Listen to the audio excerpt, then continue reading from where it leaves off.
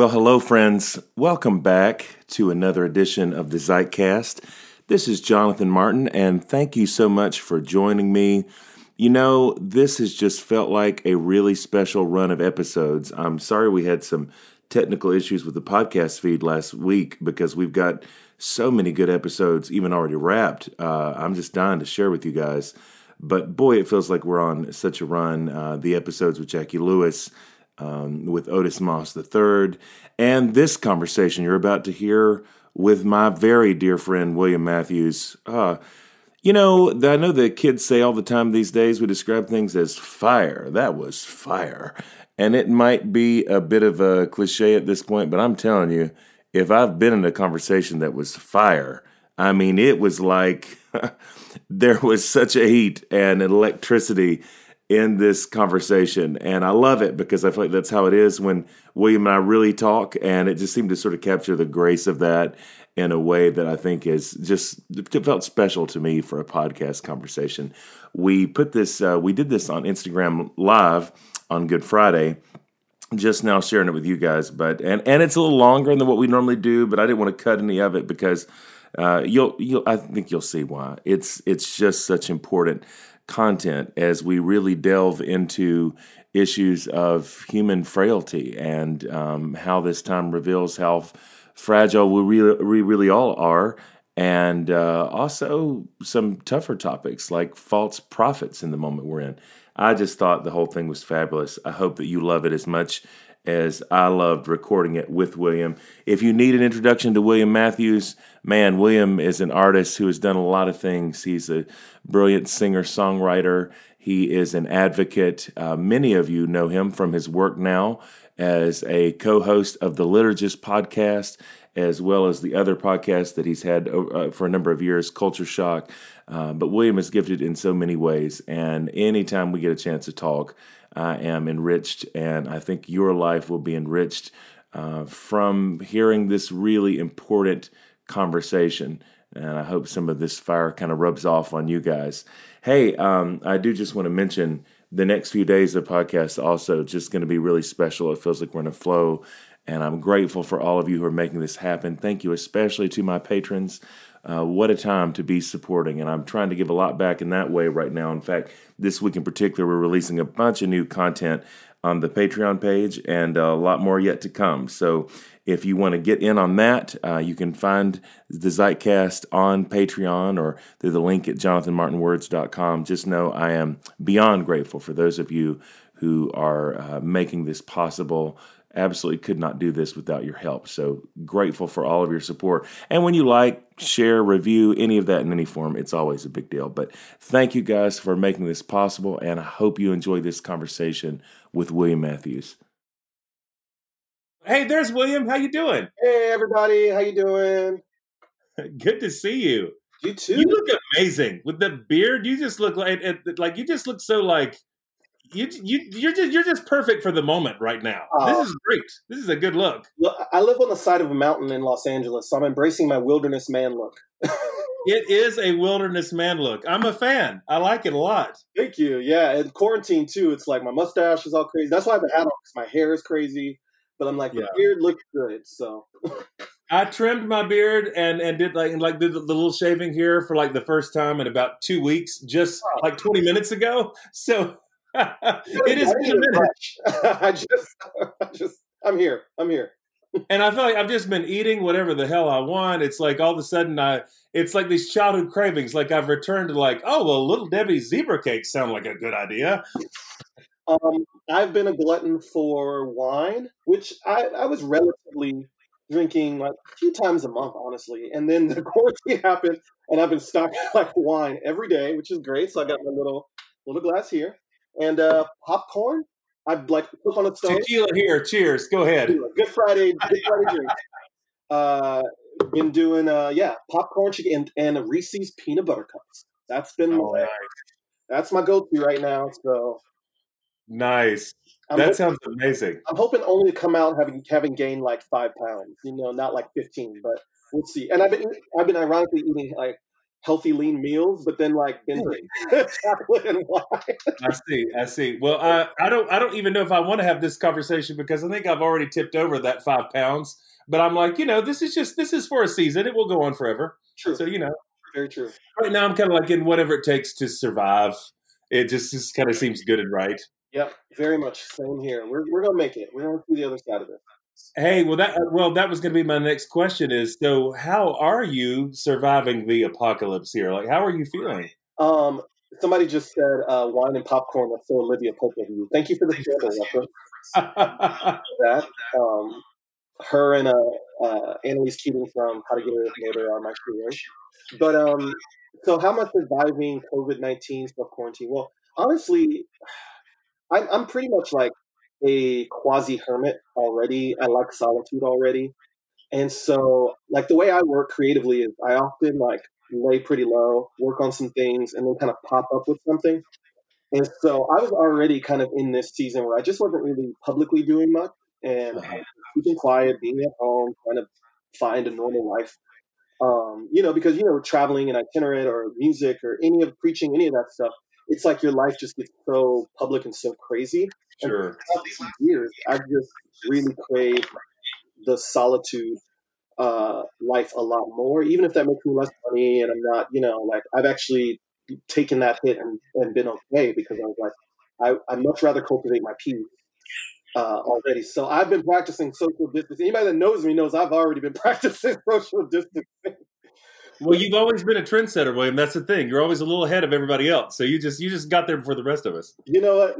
Me and my friend Angela Johnson too, because shout out to Angela. I don't know if she's watching, but I think she said she was. So shout out to Angela. But Angela, who's a comedian friend of mine, she felt like the Lord told her to quit like traveling. She'd been traveling on the road for like 8-9 years, consistently touring like 200 plus dates a year.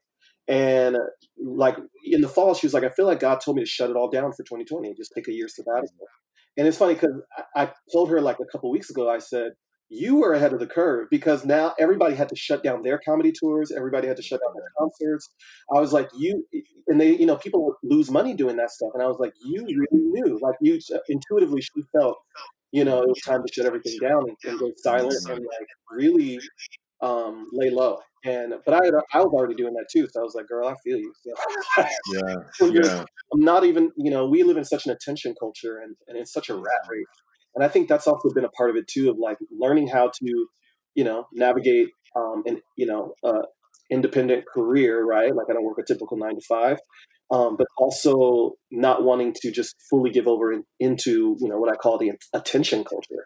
Sure. That just demands you to be productive, demands you to be, always in everyone's face every day. And I'm not saying people that do that, something's wrong with that as much as I just knew for me in my heart, I was like, this isn't healthy for me. And I don't want to have to constantly feel the pressure to have to grab people's attention. So, Sure. Sure. That makes so much sense. And I mean, it's so healthy. What a grounded, wonderful way to approach all this. It's interesting because it's such it's cheers. And I love Angela Johnson, by the way. So shout out to Angela if you are watching. It's just it's interesting for me experiencing Holy Week in the midst of all this, and especially a day like Good Friday, because already it feels like a moment where everybody's having to contend with death, where everybody feels vulnerable in a way that people don't often feel vulnerable. I was chatting with Otis Moss III a little bit before we got on. And one of the things that we were talking about was like how I just keep thinking about this. I talked to a guy that I know who works at the 7-Eleven down the street, and he's probably in his mid-20s. And we were talking the night, and he was saying, like, man, I'm just so grateful because I feel like I've got such great job security right now. And he's like feeling great.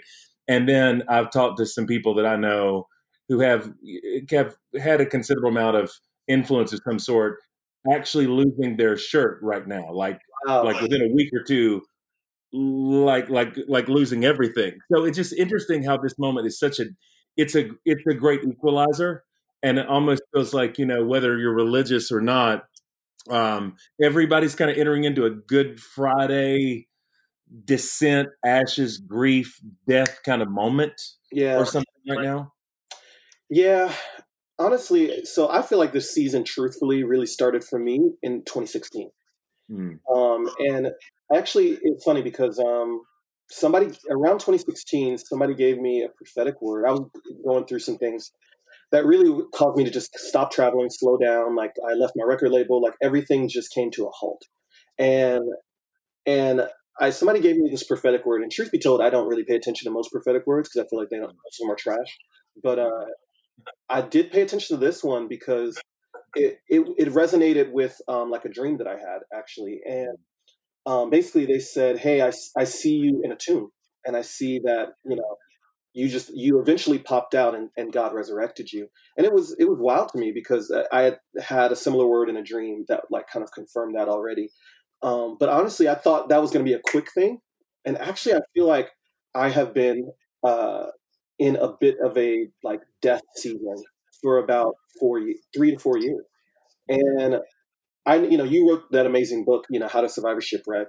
And there's so many like great materials out there about how to process grief. And I feel like this death season has been a long time coming. And part of it, which was hard, was you joke about me being a forerunner, but taking a step back helped me see how unhealthy our culture really was, and not just the broader culture. A lot of our church culture and the pace in which we work is very unhealthy.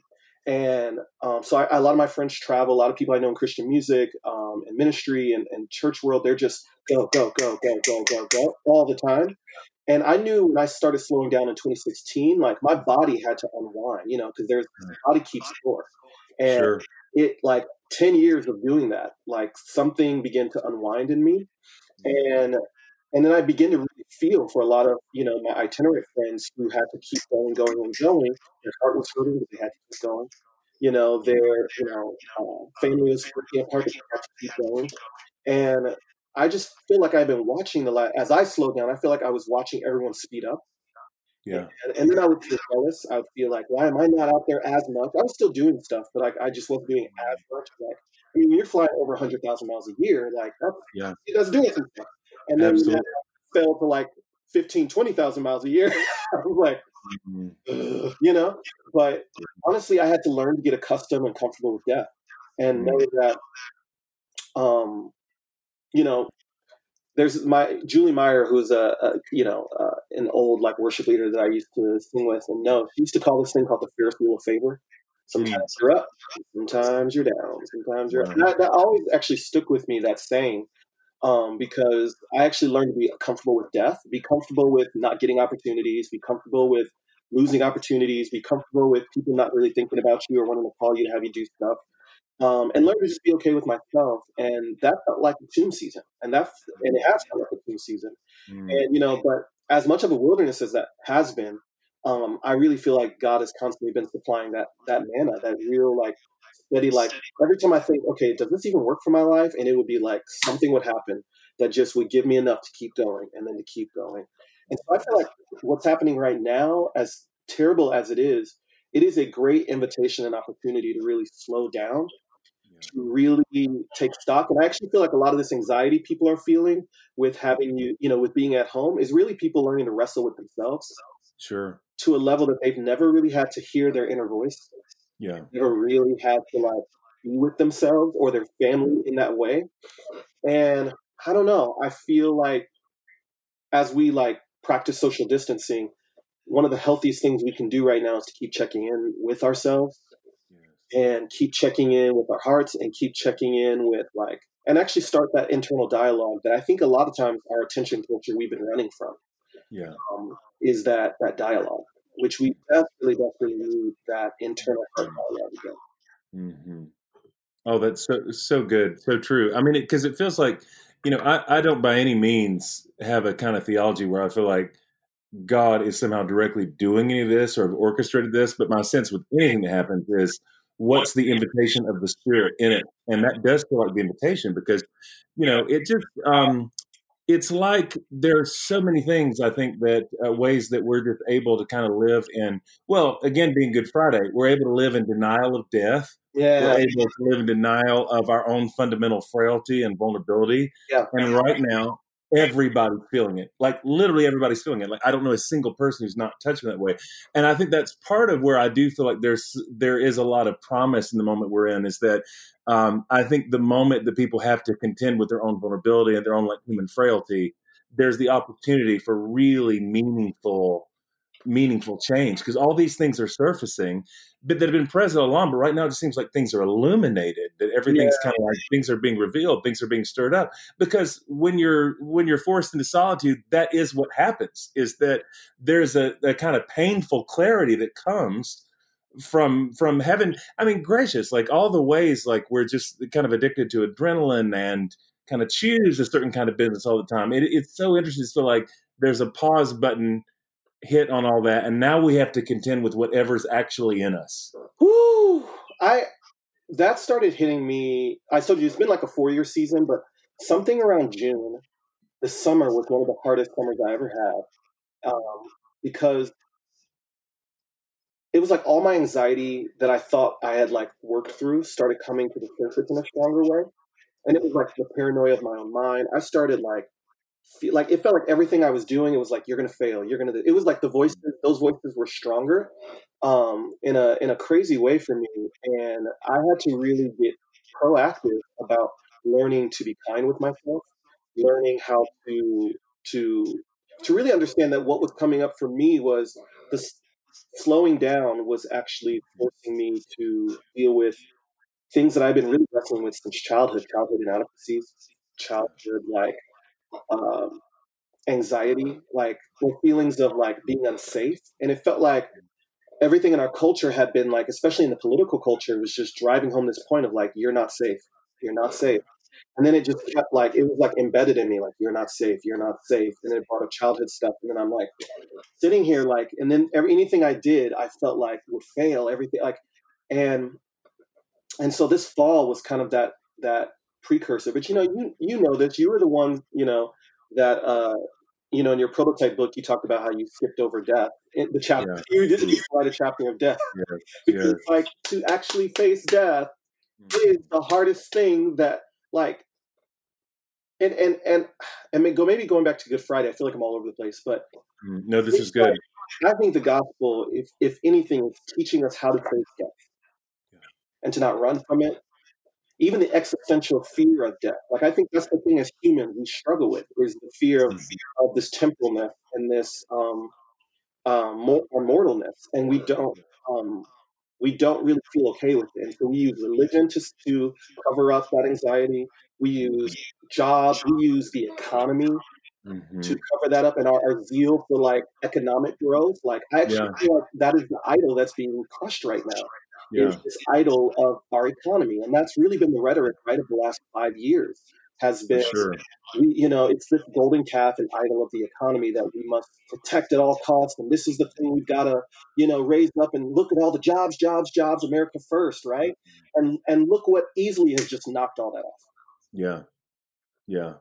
And tell that as if that's the only thing that matters, as if that could sustain us. Yeah. Please keep going. Yeah, that anything that can sustain us. So like this childhood stuff is like this fear of that I'm not enough, I'm unsafe, we're not enough, we're not going to be okay.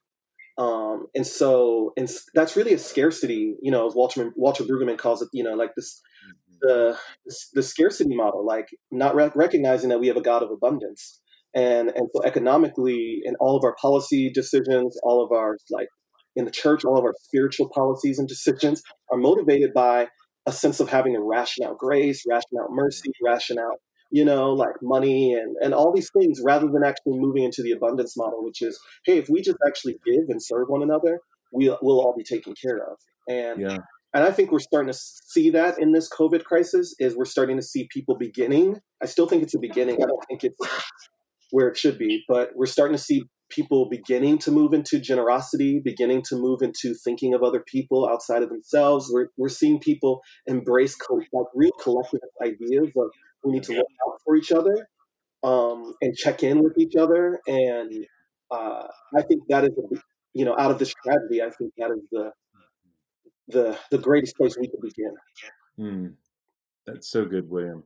What you brought up a couple minutes ago, which I haven't thought about this in a while, but it is something that's kind of been resurfacing even the last few days. Is your reference about my first book prototype, where because I don't claim to hear like the voice of God all the time by any means, but there've been a handful of times in my life where I feel like whatever my own sense of the divine was, it just seemed really, really clear. And one of those was so my first book prototype. It had these one-word chapter titles, and there was definitely a movement and progression in them. And so, like, I think it was chapter 5 was on wounds, and chapter 6 was on resurrection. So when I was in my darkest moment, I really felt like there was this moment of divine clarity where I really just in that deeply interior way felt like what I heard was, you skipped from wounds to resurrection, and now I'm going to teach you how to die. This is the chapter that I'm writing on death. And what's been profound about that, and what I couldn't have known about that when I first heard it, is that death process actually takes a really long time. I think I thought like, a couple minutes. We'll be in this a few minutes, few more days, maybe a week or two, and I'll be eager to like jump into that kind of resurrection. And instead, what it felt like was basically that season of learning how to die, no less than 5 years. 5 years. And every time I thought it was through, every time I was ready, like, let's jump into resurrection, it was always premature, because I think part of what happens is like there's these things within us, there's these things that drive us that are so fundamentally toxic and unhealthy. You can't tweak them a little bit. You can't sprinkle a little grace on or be a little kind to yourself and be all right. No, like there are things that actually really, truly have to die. And that takes a really long time, because I think what I've realized is that like there are still parts of me, even things that were unhealthy, I was still fighting death. You're still grappling to keep things alive that really aren't supposed to be alive. And so I just think like sometimes that season can be not only difficult, but profoundly long. I know we emphasize, right, this 3-day thing of like death, burial, and resurrection, but you're like, and that is just the Paschal mystery. That's such a snapshot of long seasons of life. That's right. And, and again, we use it as this kind of like literal thing of, see, it's going to be real quick. And then, you're going to resurrect. And it's like, actually, you might need to spend a decade in the wilderness. You might need to spend a year. It might be 3 months. You can't put the timestamp on it. That's right. You can't force yourself out of that wilderness, because really it's about something being formed in you and God forming a new value system and a new priority system inside of you that just, man, when I resonate so much with what you're saying, because so much of my life has been, especially as a musician and an artist, has been built on attention.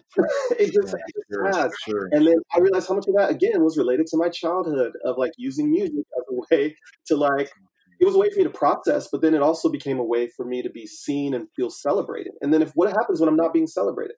What happens when my album is not, on top of the charts, or, isn't the hottest thing on Spotify? Like, am I still worth it? Am I still enough? Am I still loved? And I feel like that's the root God's trying to get to for all of us is, are you still loved if you're not productive? That's right.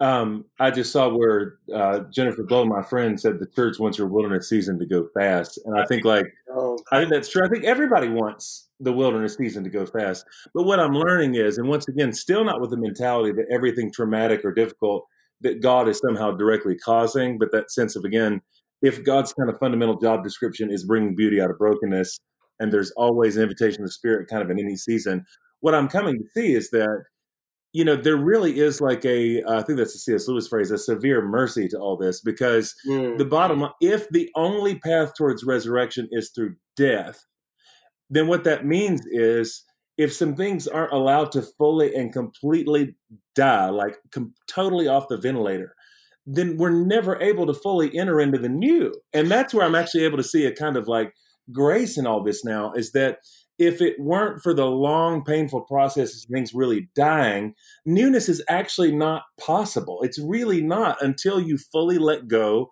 of what was or what is. I mean, I'm not trying to get preachy, but it's fascinating to me that the lectionary text for Sunday is, in fact, the story of Jesus and Mary in the garden.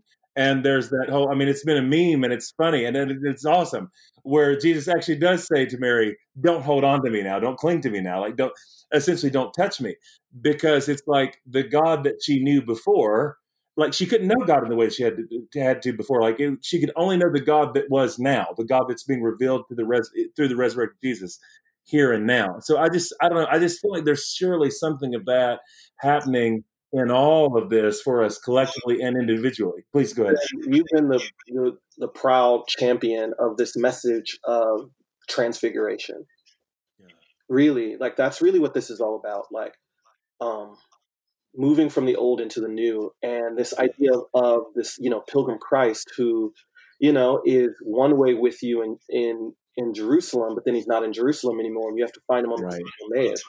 That's right. That process can be all sorts of which ways for many, many of us. But I think ultimately that goal is transfiguration. And like you said, the only way to transfigure, the only way to evolve, the only way to grow, the only way is to move into death and to rest in that death. And that literally means let go of ego. And that's the hard one. Yes. It's letting go of ego, the false self. That's right. The calculating mind.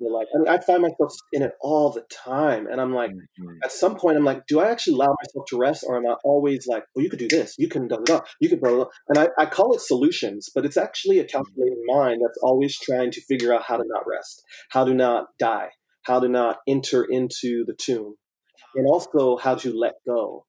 Like some of us have to let go of relationships.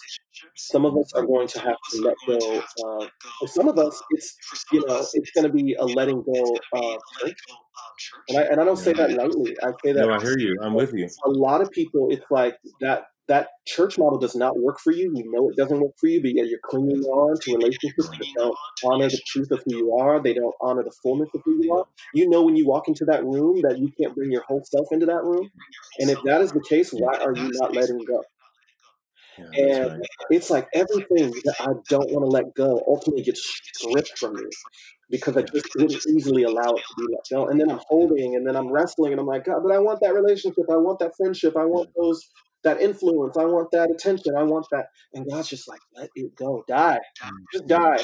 Because then you can transfigure, and then you could be reborn. But you're going to ultimately be reborn into something that you can't plan. Something you can't control. It's like we can't dictate where we're going.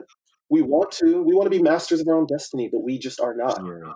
And, I can't change the way the music industry is headed. There's things I look at and I just go, I don't like where that's going. And I want to change it. I wish people did this. And I wish they bought albums. And I wish, because then and I'm just like, you can't change that. Yeah. You can't make a value that isn't there. So you need to die to that. And you need to die to what does it look like to do music, if that's even what you want to do. And like that has to, I think that's ultimately, if we're not quiet, we can't enter into that space. We can't even remotely hear that newness, that new renewal, that new word that's going to maybe ultimately propel us. But yeah, that's so good, William. And I feel like what you're naming is so important, especially in the sense of, I think whatever sense of control we think we have over our lives, that we are in charge of our own destiny, it's always an illusion. Control is always an illusion. The truth is we're always this vulnerable. We've always been this vulnerable. Our loved ones have always been this vulnerable. Like there is a wildness to created things, and bad things happen.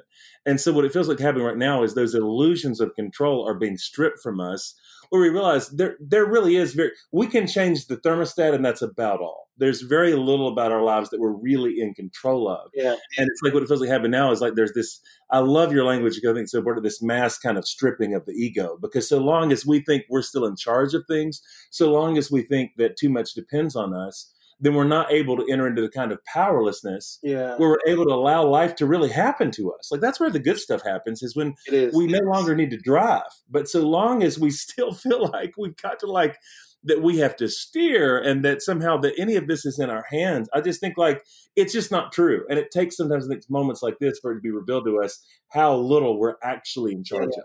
And what's being exposed right now too is the political illusions that we've created.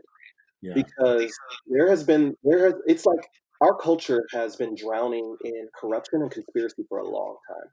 That's right. And when I say that, I mean our propensity towards conspiracy theories, our propensity for to not live in reality. I think Americans have so much privilege that we choose to not live in reality. And what COVID-19 is exposing are the idols of these false gods and these illusions that we've built up, these political realities that we've built up over years that are now failing us. And I don't know if many people have fully really wrestled with this yet, but I'm going, there has been some real propaganda that has gone out in our political atmosphere that is now kind of being shaken and broken loose. And we have a real invitation here to really enter into truth. And that means, what does it look like for us to build cities that value public health? What does it look like for us to build political leadership in states that actually value workers, that value labor? All the people that we've been ignoring for the last number of decades are the ones getting hit hardest right now. That's right. Some of the most marginalized, the people that experience social and economic disparities right now are being hurt the most through COVID. But we have built up narratives about those people. We've called them, welfare queens. We have, they just want to leech off the government. Those people are this and that. And now those people are dying because of our lack of reality and our lack of wanting to live in reality. And so you're right. There's very little in life that we can control, but one thing we can do is we can enter into reality for ourselves. Yes. Actually see, not just see what we want to see what the echo chamber, and that's across all political spectrums, whatever the echo chamber that you want to live in says is true. Actually choose to see the other, to choose to see the people who are most vulnerable and hurting right now, rather than our political lens of who they are and what they should be or how they live. And I think we're in for, this is a real reckoning. And you said it best, back in 2016 when Trump got elected, you said this is the judgment of God. And what you meant by that is you meant it as we're getting what we're getting what we want. We wanted this. That's right. For this is what we wanted. And now when that political system is failing to protect us and keep us safe, and to now we're like, what's real, what's not? And everyone wants to blame 5G towers, and everyone wants to blame, like, the amount of conspiracy theories that are coming out of this right now. Even I'm like, are we actually learning the lesson? Are we actually learning to see reality, to see exactly what you said, that we are frail and our systems are frail? And if we have frail systems, because a lot of us created conspiracy theories because we thought they were all out to get us. Not that's right. These political systems were only dependent on our participation, and how frail they're frail because we're frail. And now we actually have an opportunity to say, okay, now what does it look like to value public health? Because that forces us now to see each other. Yeah, that's right. That's so good, William. And to not see each other through the lens that our echo chamber tells us to look at those people at. And so that is one thing we can control, is we can to strip off the illusions, strip off the false narratives that have been built, on the conservative side, on the progressive side, and we get to actually now wrestle with reality. That's, William, without wanting to make this too much about the administration, even you bringing up what I said about the judgment of God, which I feel like for a while I said those things so much to where I felt like I got to a place to where, like, maybe all I'm doing is preaching the choir. And I don't know if I have anything more or new to say about that, because, and I do agree that, of course, I know we both think that there are real ditches in terms of conservative and progressive ideological loops, et cetera, et cetera. But about this whole thing with the administration, alternate realities, this has never been more clear, at least to me, than it is right now. To a point, we can kind of roll with this idea that, like, well, maybe reality is something that you choose. Everybody gets to pick a story. Everybody picks a narrative. And how is my narrative better than your narrative? And why is your news source any more reputable than my news source? And we just kind of get to pick and choose. But I feel like, even though there are still people who can resist this, I felt like there was something so important that happened in what we did get from the administration in the early days of this, an outright denial of undeniable facts. And we moved in a few days from this is a Democratic hoax meant to bring down the president to more or less a federal mandate to remain in groups of 10 or less. And I think part of I feel like this is an important moment if we can see it like this. There is a point at which what you believe about the narrative actually doesn't matter all that much. What you choose to think is right, that really doesn't matter. There still are facts. And like people actually die and choosing to like click your heels together 3 times. And if you repeat something loud and long enough in an echo chamber, that doesn't actually change anything about the nature of what is. And so it's like a revelation of the real that's happening Yeah. right now. Yeah. And is this? You can't spin your way out of a virus. You can't Yeah, lie your way out of a virus. You yeah, can't blame your way. You could try, and it's obviously sure. that's being tried. But the truth is, when folks are dying in mass, Yes, you yes, become accountable. And I'm talking to this personally. You don't have to do this. I'm talking to this current administration. You are yeah, yeah. responsible. He said, No, they absolutely. you are responsible. You wanted this. You chose this. You ran. You said, let me be the leader. Now you're the leader. You are responsible. Yeah, And that is something that we have allowed to these last couple of years. We have advocated a sense of wanting accountability and wanting to hold the administration accountable. And because at the end of the day, this isn't about left or right. This isn't about hoax. This isn't about fake news. This isn't about any of that. It's actually about public health. It's actually yeah, about people's lives. And like you said, your echo chamber or your news source cannot spin away the yeah. reality that it did not have to be this way. That's right. This That's pandemic did not have to get this bad. yeah, And that is because of a negligence, incompetence, and a lack of leadership. And that is yeah, the reality that I think people are unable to really deal with, because we Americans, we live in the whole founding of this country is fantasy land. yeah, We literally, when I say we, I am speaking collectively, but I know my ancestors didn't do this. yeah. But like, we created mass genocide. We moved, we between 1492 and 1600, over 60 million natives died because of war, famine, disease, and they were killed off. That's right. And we've created illusions and fantasies about history, about who we are and how we came to be. And at some point, God is saying enough is enough. Mm, Like, reality is going to set in, and that's what the judgment is. The judgment is reality coming to you. Reality will check yeah, you. Reality will make you remember the truth. Reality will force the truth down your, and we're experiencing that with climate change. yeah. Reality is coming back to us. We started an industrial Oh, revolution over 100 years ago, and now reality is saying our planet is warming. I just read a report today that said that the oceans are in real danger this decade, and we're going to wipe out much of the ocean species yeah. because of the warming of the oceans, because of our fuel industry that we've created. And so reality is coming for us. This will not be the last pandemic, True, because these things true. have been set in motion for a long time, and we are reaping the whirlwind. Yeah, And yeah. the only way we can get out of this is if we face Wow. reality. And that's a Joel 2 thing. It says, rend your Yes. hearts, rend your hearts, pray, actually face, because it's about facing reality and the injustice that's been going on for a long time. And there's still That's gonna be people, right, who are gonna like try to live in their bubbles. But you know right. what? The virus is blind to all that. Oh, so true. It, Hannah Marie posted, "We are reaping what we sowed," and I couldn't agree more. Not again like that. This is judgment in the sense that God is mad at us, but just in terms of like no. how it kind of it's cause and effect. Now, I tell you something, William, something that just hit me so strongly. Maybe because in my mind, I'm always going to what the objection might be or the critic, and especially even advertising this is kind of a Good Friday conversation. I really want to say to anybody right now who kind of says, "Man, it's Good Friday. Could we just not talk about this?" See, here's the deal. You can't talk about what happened on Good Friday and not talk about Pilate. You can't Yeah, talk about Good Friday and not talk about empire, both in terms of the Roman Empire. And while I certainly don't think what happened in the death of Jesus is an indictment of Judaism in any form, the way that some religious leaders, though, within Jesus' own faith, were conspiring and colluding with imperial forces to make this happen. You can't talk about Good Friday and you can't talk about the Easter story and not talk about that. It's real, it's present, and it means something. The Holy Weekend has implications for power. It has implications for the empire. So the idea of like, let's just dodge that and go into the spiritual reality of Easter completely misses the point, because Easter, I think, weekend also is a revelation of the real. yes. And if I can get, maybe we've already in this prophetic vein, so let's continue. If I can get real prophetic on you, we are living in an Isaiah 22:22 season.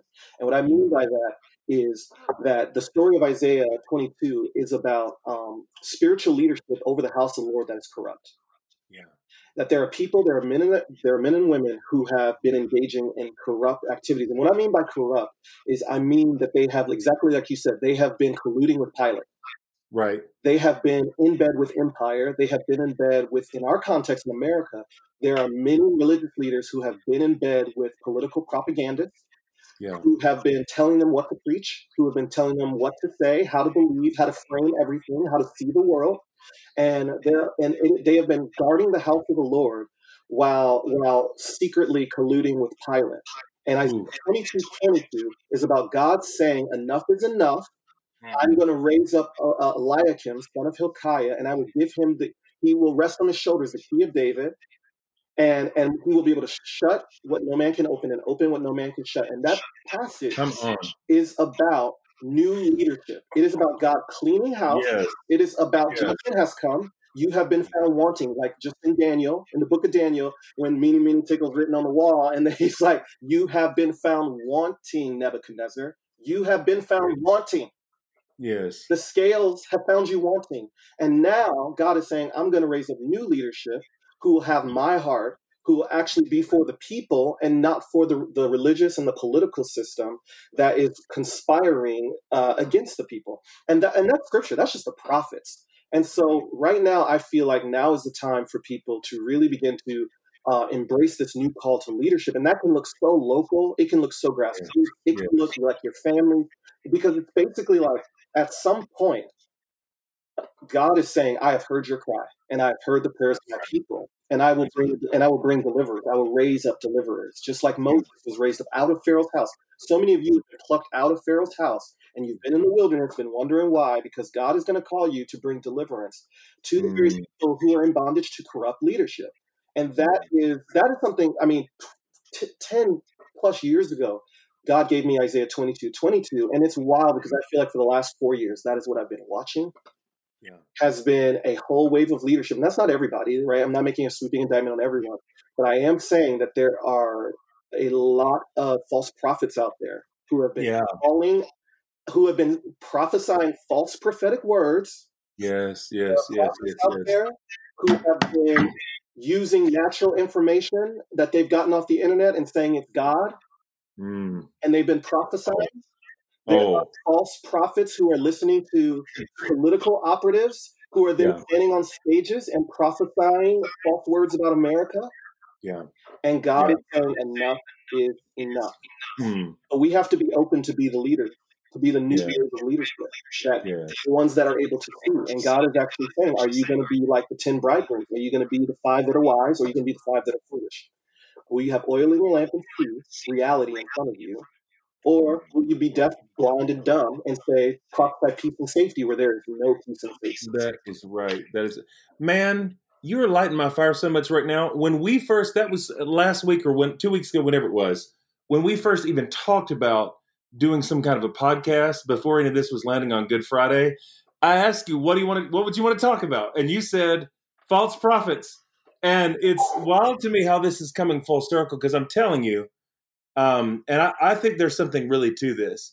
When we look at Jeremiah in particular, what do we hear over and over again? The condemnation is that these prophets have been saying peace, peace, when there is no peace. There is no peace. We're prospering. And to confuse prosperity with peace, to confuse economic flourishing for some for peace, or to be the blessing of God or the favor of God. It's as if the prophet Jeremiah is speaking directly into the kind of prosperity theology that we have now. Y'all think just because you're comfortable that God is doing this, that God is bringing peace, and you're wrong. And your prophecies these are lies. Stop saying peace when that's not when the Lord has not sent you. That's what we hear over and over again in Jeremiah. It is. We have not been in the real for a while. Actually, I think we have touched in the church a lack of discipleship issue around these things, because people have been preaching an alternative gospel. They have been preaching a gospel that is me-centric, a gospel that is about your personal relationship with Jesus, rather than our collective reality about loving your neighbor, about blessed are the poor, blessed are the meek, right? Blessed are those who show mercy. And we have been living in such delusion for so long that we can't even recognize, or we don't even recognize the words of Jesus, let alone Yeah, the words of right. Jeremiah, the words of That's right. Isaiah. But I promise Oh, y'all, now is the time. Now is the time for the children to feast on the bread of resistance. yeah. It is not the time to simply numb out. If you need to numb out, do what you got to do. But it is also the time to feast on the bread of resistance, because we have been so anemic. We have been Yeah. so we have been so led astray by so many false winds of doctrine that we Mhm. don't even understand the heart of God, even as it relates to the very text that we claim to support. That's right. And That's right. so, it's been wild. I've been throwing myself back into like the work of Walter Brueggemann, Abraham Joshua Heschel, Yeah. and reading about the prophets again, because what the prophets are saying it's like it rings. It's so relevant. Even Black History Month, I did a whole Black History Month special for the liturgists. We did 29 episodes on Black history, but it's really a story of people who resist. The Yes. stories of Yes. resistance, the stories of Yes. Malcolm X, the stories of James Baldwin, the stories of Maya Angelou, and like these men and women in our history, these American heroes, in my opinion, who were going against the flow of empire, and they were resisting. Yes. Cornel Yes. West has a book called Black Prophetic Fire, where he highlights Yes. Ooh. these people that, like Ida B. Wells, and many of these people who are going against this ritualized violence that is happening in Yeah. the Jim Crow South, Yeah. and we have to feast on the bread of resistance. We can no longer be okay with this like little cute spirituality and these little cute worship songs that just kind of numb us out. Even worship music is simply right now just about numbing you out, and not about calling you into Oh, something oh. deeper and higher for the sake of everyone else. Like we are lost in Hosanna. We are lost in praise music. We have so much worship music and are so anemic on justice. I just don't even understand right now. That's right. And this is me, and I come from the worship world. I love a lot of people in that world. But man, when a worship video comes across my timeline, I just can't even listen. I keep thinking about the words of the prophets that says, "I hate your music, Yeah. Right. hate your Yes. festivals, I Yes. hate your gatherings, Yes. because you don't practice justice." Yeah. Yeah. How long? Mm-hmm. And I think that's a real question we have got to start asking ourselves. And that's not an indictment, as much as it is an invitation for us to That's enter right. into a new reality. God has a new reality for us, Yes. an alternative reality that is built in reality. The actual reality. Yeah. The alternative reality that we're talking about is actual reality. Yeah, that's right. It's not another echo chamber. It is actually That's right. entering into the real. Yes. This is part of where I feel like people so badly misread Jesus's Beatitudes. Is it's like this kind of idealism, when I feel like what we get like in the Beatitudes of Jesus is, no, this is what actually is. These are the people who actually are blessed. It is the meek. It is the poor and poor in spirit. It is those who are persecuted. It is the oppressed that actually carry something of the favor of God. That's the world as it is. So to be caught up in that kind of wildness will make you seem really crazy to the world. But that is part of it. And I know everybody's not going to see it. But whether I think about biblical prophets, where I think about Jeremiah to Jesus, whether I think about people who I find to be credible witnesses from oh gracious, whether it be from somebody like a Chris Hedges or all the way through like James Cone, I feel like this does feel like a moment of like the vindication of the prophets. Yep. Brueggemann's been trying to tell us all along, like that people have been telling us these things, but it comes from a reality that's so reverse, is so crossways to the world that we live in kind of the normal order of the day, that it takes something traumatic, it takes something catastrophic to break us into that other kind of reality, that real reality. And it is an alternate reality from the world that we come in, but it's not an alternate reality in the way that other folks are just making shit up. Making it up and then choosing to ignore, right? Sticking their fingers in their ears. I don't believe it. I don't believe. And see, in the biblical times, like the coming of the Lord or the judgment prophecies were really about God bringing that reckoning and God bringing the crashing in of that reality, right? And then people were like, well, I don't believe that the Lord's coming. I don't want to, like, we don't want to believe it. And it isn't until times like these where we actually have to step back. And that's why everyone's just so in shock. Everyone is just so in shock. Like, how could this happen? And this is so crazy, and I just don't know what to do. And I'm going, These times have been coming for decades. Our consumerism Yes. culture has Yes. been building and building and building and getting more frenetic and getting more chaotic, Yeah. and getting more. This materialism, and it's in the church, has just been building, building, building. I'm like, if your church is a brand at this point, my God. Oof. Yeah, that's right. That's right. If your church is a brand more than it is a local hub for the hurting, Yeah, that's right. That's right. That's right. what reality are we in? Where are we? And if we think that that's what we have to do in Christianity to be successful, my God, Yeah, that's right. That's right. I just don't. And in a real way, this is all like the consummation of what's been coming for a while. That's right. And so part of it is now it's the lament, it's the grief. We have to enter into the grief of God, the weeping God who cries with us Mm-hmm. because of how wrong things have been for so long, how we've denied access to healthcare to people for so long, how we've created an income inequality situation where the rich are getting richer and the poor are getting poorer, and that's been happening for decades, where the poor and the marginalized are in a housing crisis. Like it's just been for a long time. And the question to us now is, will we see it? Will we hurt with those who hurt? Will we move past our own inadequacy as it relates to pain? Will we move past our own feelings of awkwardness and inadequacy and really begin to say, how do we build a future that is equitable? How do we build a future that's just? How do we build a future that values wholeness, that values people over profits, and that the prophets are not just judging; they're using that judgment to call us into this future reality, and they're beckoning. They're saying, even so, Lord, come. Even so, there is a future where the lion lays down with the lamb. There is a city called the bride. There's Jerusalem. That's right. There's a time and a place where we will study war no more. There are these Holy God prophets calling us into God's future reality where the city will be blessed. Yes. Economic cultures that value people over profits, everybody will be taken care of. We don't have to live in that scarcity. We can live in that abundance. And that is, I think, and I don't know if it's ever been fully done in human history. And that is what's hard about it, but it's also what is the brilliant invitation, and I'll say this and be done with my petty self. But one of my favorite TV shows, my dad, we were big Star Trek fans. So I loved Star Trek growing up, the original series, Next Generation. And then my favorite series is Deep Space Nine and then Voyager. And then they have the new shows now, Discovery and Picard. I love them all, right? I'm obsessed. I can watch Star Trek reruns for days. I don't watch reruns. I can watch old TV shows or like Star Trek reruns.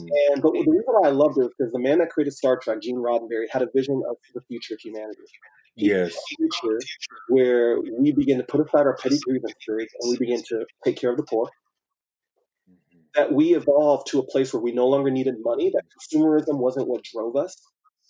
And so the whole idea of that Star Trek universe was about a federation of planets who all work together for the equity of all people. And that justice and equity was that which is prioritized. And it's so wild to think about. This show was created in the 70s, right? And it was the first interracial cast on television. And it was about all nations had come together, and were working together in peace and harmony. And I think the prophets, as crazy as they were 2,000 years ago, these artist prophets were calling people into this future reality. And that is such a, for me, and I'm visual. So I love Star Trek to give me that visual of what can the future look like. We need to start dreaming of the new future. The alternative future, God's alternative future. And I'm not talking about this heavy moralism, y'all, where, you're all about your, don't do this, that purity culture thing. I'm not talking about that. I am talking about a future where health, wholeness, and justice and equity are the centering ground for all of us. And that's how we save all people. That's the salvation of the nations. That's the healing of the nations. Revelation.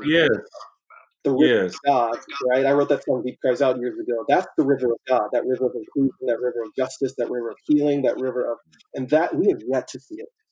That's right. We have yet to see it. And now, more than any time, to me, is the time where we can dream. We can describe to each other the new Jerusalem and the new city and what that looks like. Man, I am losing my mind over here. I've never heard you more on point about anything. And part of it, I think, like what I'm seeing in this, even you're talking about Star Trek, Gene Roddenberry's future, all that, like, there are wonderful things that have happened in tradition and in history where we have resources. Yes. But the prayer that Christians have been praying for 2,000 years is thy kingdom come, thy will be done on earth as it is in heaven. The way Christian spirituality is actually supposed to work, it's not moving from the past, it's coming from the future. And we're supposed to be welcoming that inbreaking move of God, that spirit that comes from the future into the present. Because it hasn't happened yet. It hasn't been realized yet. Real Christian spirituality to me always has to be bent towards the future, not the past, because it's the coming kingdom breaking the present that we want. We haven't seen it fully worked out before. Oh, Yes, we have saints. Yes, we have moments to look back to that are wonderful and all that. But the moment that we're looking for is actually something that comes from the future that we need to welcome into the present, yep. not from the past. I think it's that's what's wrong with any version of fundamentalism, not just Christian, Yeah. any version of fundamentalism, is that it always romanticizes and idealizes a moment from the past. Yep. Whereas what we need to welcome is always coming from the future, not from the past. I think that's so profound. And the other thing I want to say, William, that just like raging at me right now, what you're saying, is this whole notion of false prophets and the difference between false prophets and true prophets. I feel like so much of it is like, who needs to just put a smiley face on everything right now? Who needs to spin it? There is, and I'm not completely negating this person's ministry, but there's like a prophet email list that I'd signed up for years ago, and it's not all terrible. But I feel like everything that's happened since COVID-19 is kind of this notion of it's all in your head if you'll just think positive thoughts and like whatever. But here's the thing. There's such a difference, I think, between faith and denial. Right now, clicking your heels together 3 times and speaking positive words and speaking positive thoughts is not going to change the reality of what is. And I think like there's a kind of faith where we can have hope in God and we can have hope in the future and we can approach the world in a hopeful way. But that's not the same thing as burying your head in the sand or just pretending that so long as you say the mantra right or enough times that it actually changes things. I would just say right now in terms of discerning true from false, if they have to put a smiley face and a positive spin on everything, something's not right. Because I think when God's at work, we don't have to be afraid of death. We don't have to be afraid of the resurrection of the real. If death paves the way for resurrection, then we don't need to just like dress everything up all the time and pretend that things are better than they actually are. No, but that's the tension of that we, as I guess as Christians or just as good people, like let's put it even beyond like our Christian bubble. Like we wrestle with the grief and the hope. We wrestle with both, and both are interchanging. And so you're right. Yeah. What we don't need is, somebody said it on here, this toxic positivity. We don't need this denial of reality and hoard. Like, don't do it. We can't even speak the truth because they're like, don't say that because you don't want to bring it about. It's like, listen, that's just superstition. That is That's right. that is not fair. That's right. And what we need right now is an inbreaking of the real that carries with it the lament and the grief, but also that hope of a new future, of an alternative reality. And until we can actually learn to hold both realities and not just get Right. on one or the other, like That's right. we'll always just be drifting, from like doctrine to doctrine, wind to wind, movement to movement, famous preacher to famous preacher, Yes. popular book to popular book, and this is the new way. And it's like, y'all, if anything, this death, burial, and resurrection is teaching us, it has to be that we need each other. Mm-hmm. He said, I must go, but I will give you the Spirit, and you'll have each other. Yeah. You'll have each other. And that's actually all you need. You need to learn interdependency. You need to learn healthy dependency. You need to learn how to love one another. And that crosses all race, religions, creeds, backgrounds, is our desire to find common ground, to create a public life that works for everyone. And I don't know, man, until we do that, we will be living in this house of mirrors that we currently call America. It is a fun house of mirrors right now, man. It is. It is not pretty. So I feel like we're just going on the same trail. I'm just Oh, it's so good. We have always been more dependent than we knew. And so all that's happening right now, nothing has really changed. It's just like, no, we actually were always dependent on God and on each other. We never had it within ourselves. It was never about willpower. It was never about positive thinking. It was never about whether or not you can get yourself together. We always were more interdependent than we knew. But now we're just in a moment where we can't deny that the way we could have before. Oh, Yeah, I don't know how. It's a knot. I don't know exactly fully how to get out of it. People have been asking that, like, what do I do? What can we do? yeah, I just know we can start where we can start. We can start with ourselves. We can start with our own egos and let those go. yeah. And if enough of us begin to, if enough of us begin to do that and live in that alternative way, that really is the power of the first century. Church Mm, was, was that radical interdependency. And I'm not saying let's all move in the communes together. Just for our world, that doesn't even work. But that's right. we do need to reimagine land. We need to reimagine space. We need to reimagine community. We need to reimagine public health and our common good across racial lines, religious lines, sexual orientation lines. Like, we have to do this for our own survival. And I'll say this real quick, and this is just a total plug. I am a big climate advocate. I have been for the last number of years. Um, I've done, voter suppression stuff and climate. So anytime we're race and climate meet, that's where you're going to find me. And last year, I got to take a trip to the Arctic Refuge up in northern Alaska, and I took my podcast, The Liturgist, with us, and we pretty much spent camp out on the last great wilderness, one of the most remote places Mm, on the planet that is untouched by man, completely untouched. It has been untouched, since the history of the world. There's an indigenous tribe that lives up there, the Gwich'in Nation. We got to talk to them. We interviewed them. We had a podcast that we released on it, but I'm actually working on a documentary about our trip mm, and talking to these indigenous elders mm, about the ways in which they're being impacted by climate. The Arctic is melting at a dramatic rate. It's warmer. So we got to go there when it was like really, really, really warm. And it shouldn't have been that warm for that long. Had never been. In these last couple of years, that's what it's been doing. And where it's normally a frozen tundra and we're like camping in the 70 degrees. wow. And we interviewed these indigenous elders who are dealing with the pain of having their land stolen by the US government for oil drilling. Currently, like the tax bill in 2017 that just got passed, they slipped in a bill to override this public land so that way we can start drilling oil on our last great public land. And these people are like, they depend on a caribou herd that comes through this land. They've been hunting on this land for thousands of years. They've been Mm, practiced by colonialism as well. And I tell you, mm, to go on this reservation and see the impact of settler colonialism on this indigenous tribe was unreal to me. But mm, one of the things about going to this indigenous tribe in the Arctic Refuge was hearing the way in which they've been resourcing the land for thousands of years and they haven't been robbing from it. mm. If anybody has the tools to teach us in our modern age how to be interdependent, it is indigenous people. That's right. They have been hunting resourcefully. They have been living off the land in a way that doesn't destroy the land. And when Yeah. you look at the history of this country, all we've done is destroy land. We've Mm, taken land. We have abused the animal life. We've abused the ocean life. We have been polluting. None of our rivers in America are remotely clean anymore. We have right. dirty air. We have polluted rivers. And who in this country, the people that are from this country, have actually been using the land resourcefully for thousands of years? It's been indigenous folks. And That's so right. it is time for us as Western Americans to humble ourselves and to learn some of the more ancient rituals for how to cultivate the land in a way that honors the earth, that honors our humanity, that honors the animal life and the plant life. And it Yeah. wasn't until, I knew, I felt, I had heard, and then I went to the Arctic. And that's what this documentary is. I want to take you guys there and show you Mhm. this place, this beautiful, beautiful place. But I want to also show you the people who've been robbed from. Mm, And now they're being threatened by losing their primary food source because of yeah.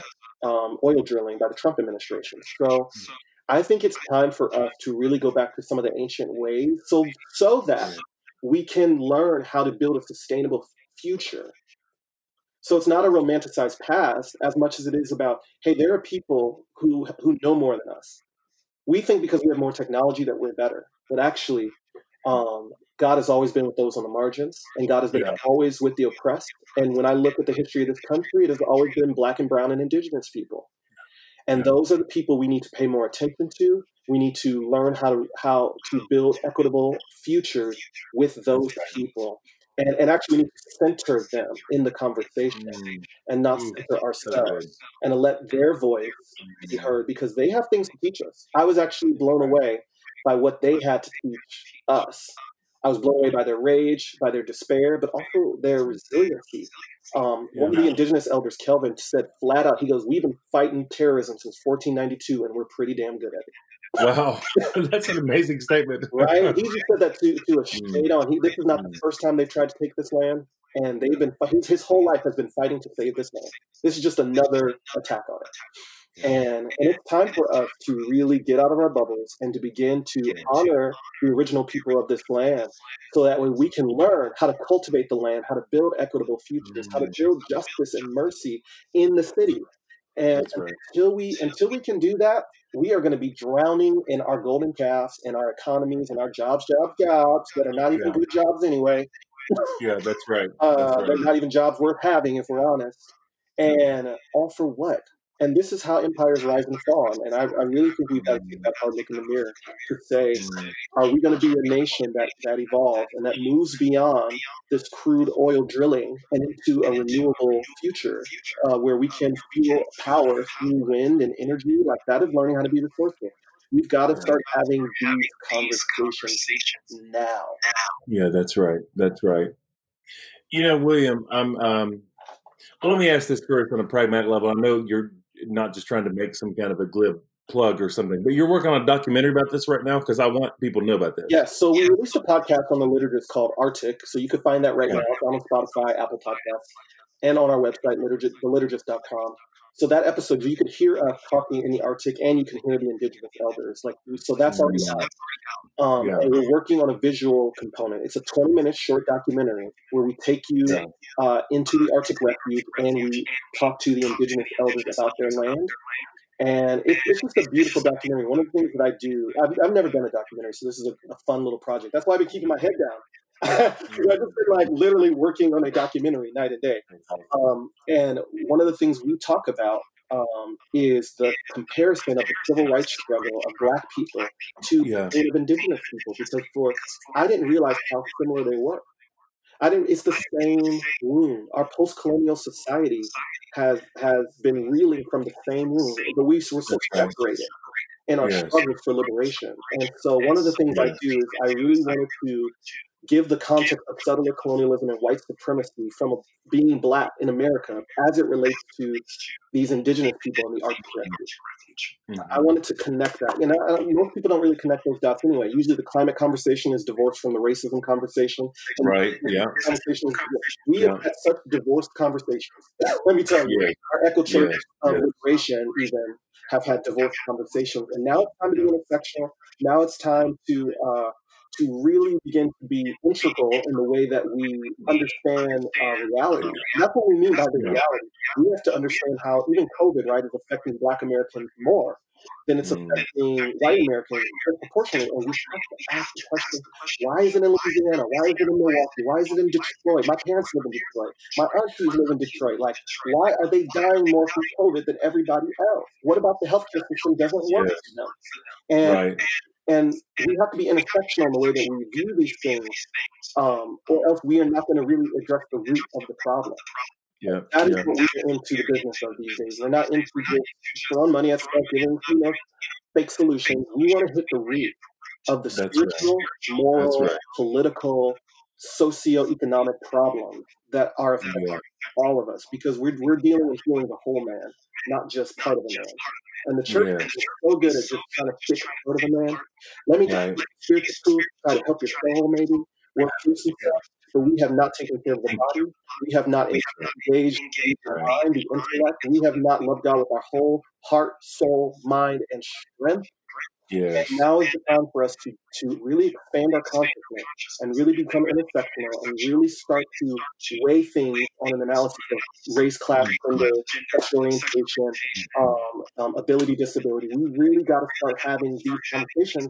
It's not woke conversations, y'all. That's not being Yeah, woke. that's right. That's just being real. That's dealing in the real. And it's time for us to Right. deal in the real and to stop ignoring this stuff because we don't feel smart enough or we feel like that's those people and the liberals and those whatever. We got to get rid of that.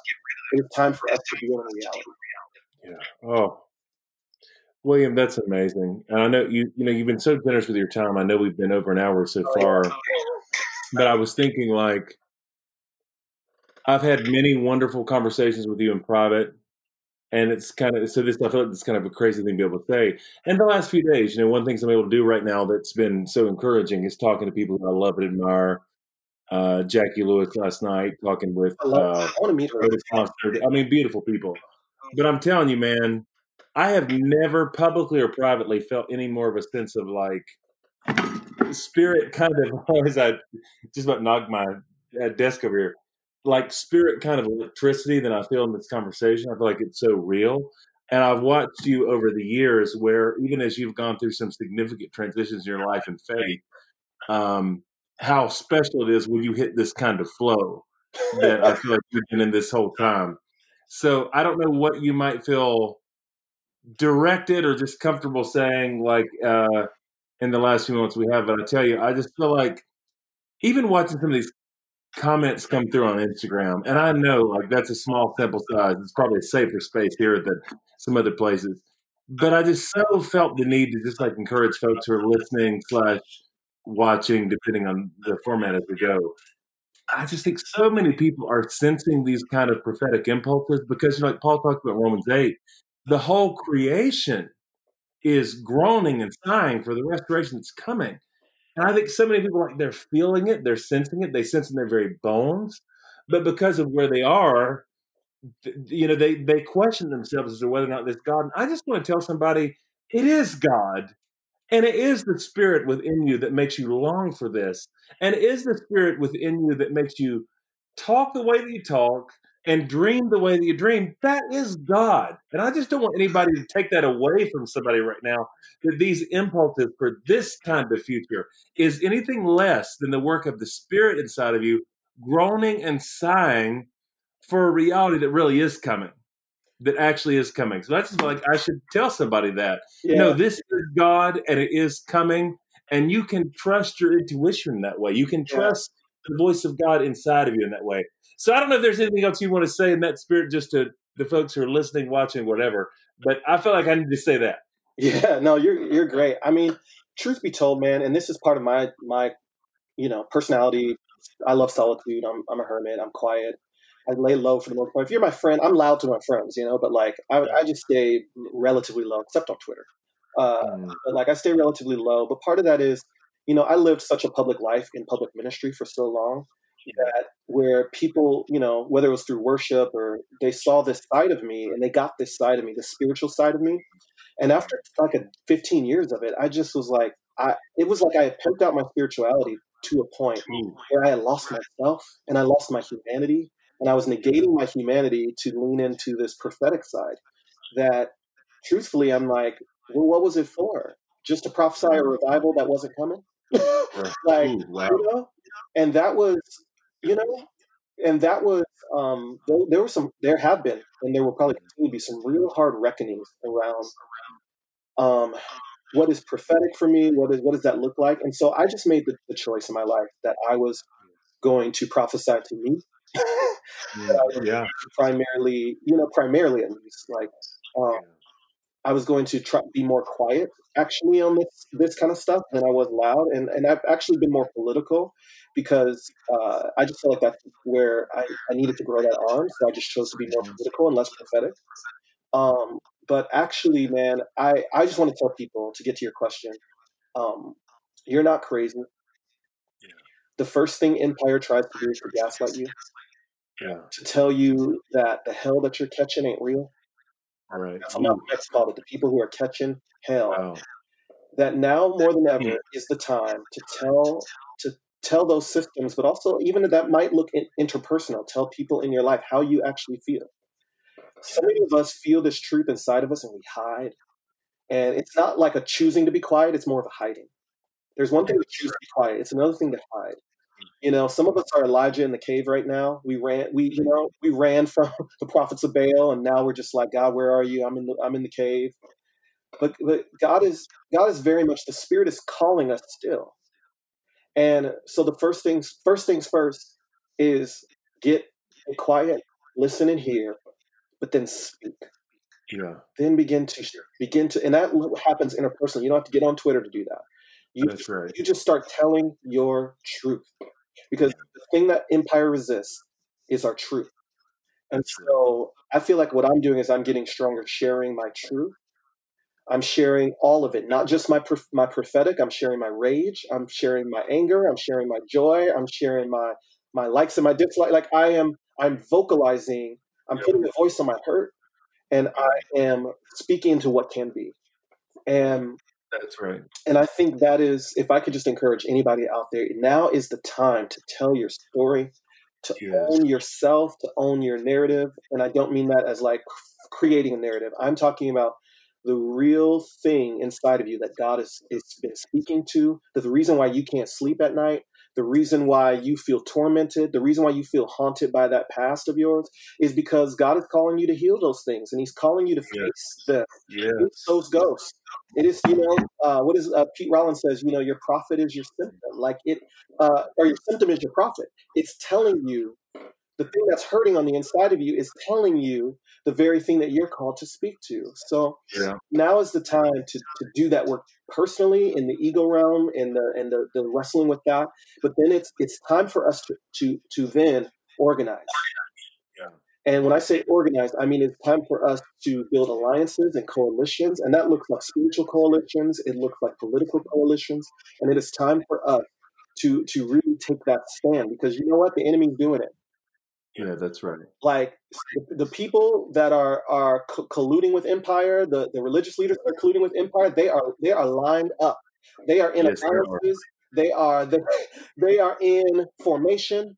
They are in the pocket, because they know that the only way they're going to confuse you is if they get on the same team.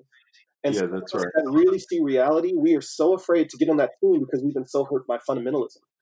And we've been so hurt by the same thing that we don't want to repeat the same mistakes. So then we isolate and we just go through our own processes. And I'm like, now's the time to own yourself, own your truth, but then build alliances where we can build common ground. And we have to represent the newness that we want to see in the world. We have to represent the new alternative reality of what it means to live in justice and equity with our brothers and sisters that believe differently from us. We have to build alliances and organizations and institutions, because institutions will last beyond our lifetimes. We have to learn to start building new institutions based on the new value system that actually can carry it forward. We have to teach our children this. We have to teach our nieces and nephews this. We have to challenge them. We got to tell the kids to start reading, feast on the bread of resistance, start reading the mothers and fathers of the faith. Like I was listening last night to Simone Weil. My God, an activist, a fiction author, a writer, a prophet in her own right.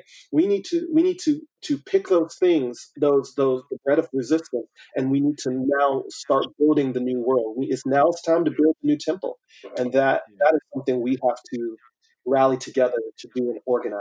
And so I'm only interested at this point in talking and having conversations with those that want to organize. Don't tell me how you think Trump's about to win the next election. Don't tell me that. I'm not even saying that you can't say that or that might not be a reality, because it very much can be.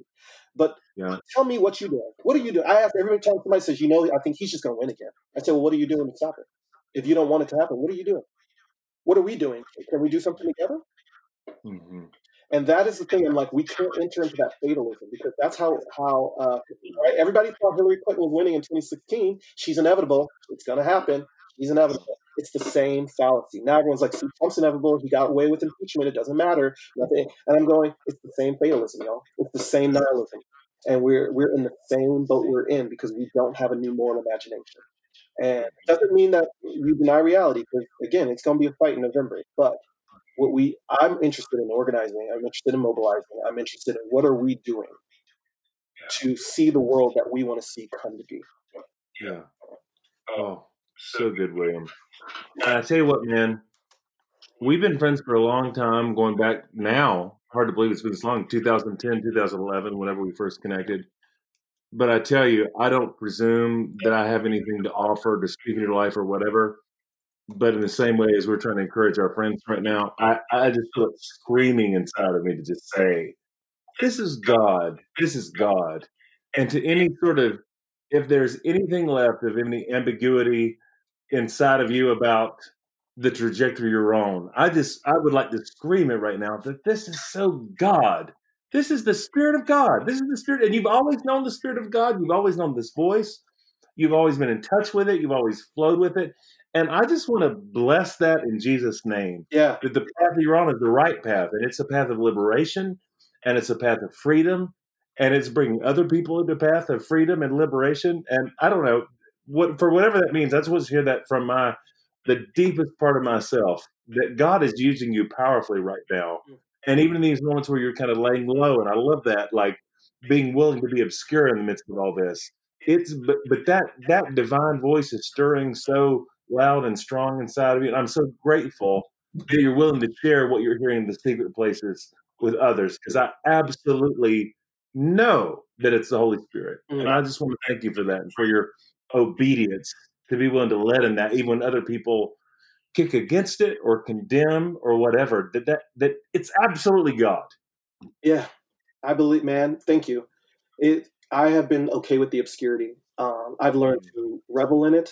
I've learned to be okay with it. Like I said, I've been social distancing long before we started the actual measure. Yeah. So, and actually, some people have been social distancing from me. So, like, that's the real. I'm like, like, how you doing social distancing? I'm like, it's fine. Most of my Christian friends have been social distancing from me for years, so I'm good. So, and so I've learned to love the obscurity, love the wilderness, because I really believe that's where you find the voice of God. I've always known that. You know, Misty Edwards, one of my old worship leader friends, she used to sing the song, "The way of God is the wilderness. It's always been the wilderness. It's voluntary weakness. It's always been that." We've got to learn to enter into the wilderness so we can find that voice of God, the bridegroom voice, and we can actually speak truth to power in a way that's coming from another reality, not just our frustration, which is fine. That's right. That's right. But through the frustration, you will find, like you said, Spirit is calling, and Spirit is riding on the waves of that. And Spirit is leading you and I. And thank you, your prophetic voice, Jonathan, for years now. I've been stalking you for years. And I am thankful for your prophetic voice, because some of your prophetic voice got me on my prophetic, or strengthened my prophetic voice. You were turning me on to books and podcasts, and people like you turned me on to Renee Girard, you turned me on to Brian Zahn, Walter Brueggemann, like you were that guy. And so it was your voice in the middle at the height of my worship career that really got me thinking bigger and broader and better. So I'm so thankful to you and your voice and how the Spirit has used you, and you've been so on the front lines of so many things to pioneer and pave. And listen, they don't pay us to talk like this. Listen, they don't. Hell no, they don't. Talking like this.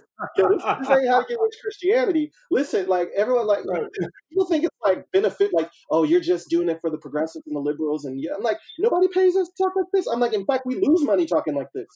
Listen, if I was smart, I'd have kept my mouth shut and led worship at Hillsong when they asked me to, and I'd have been like this and that, but I couldn't. I was like, I just, that's not my path.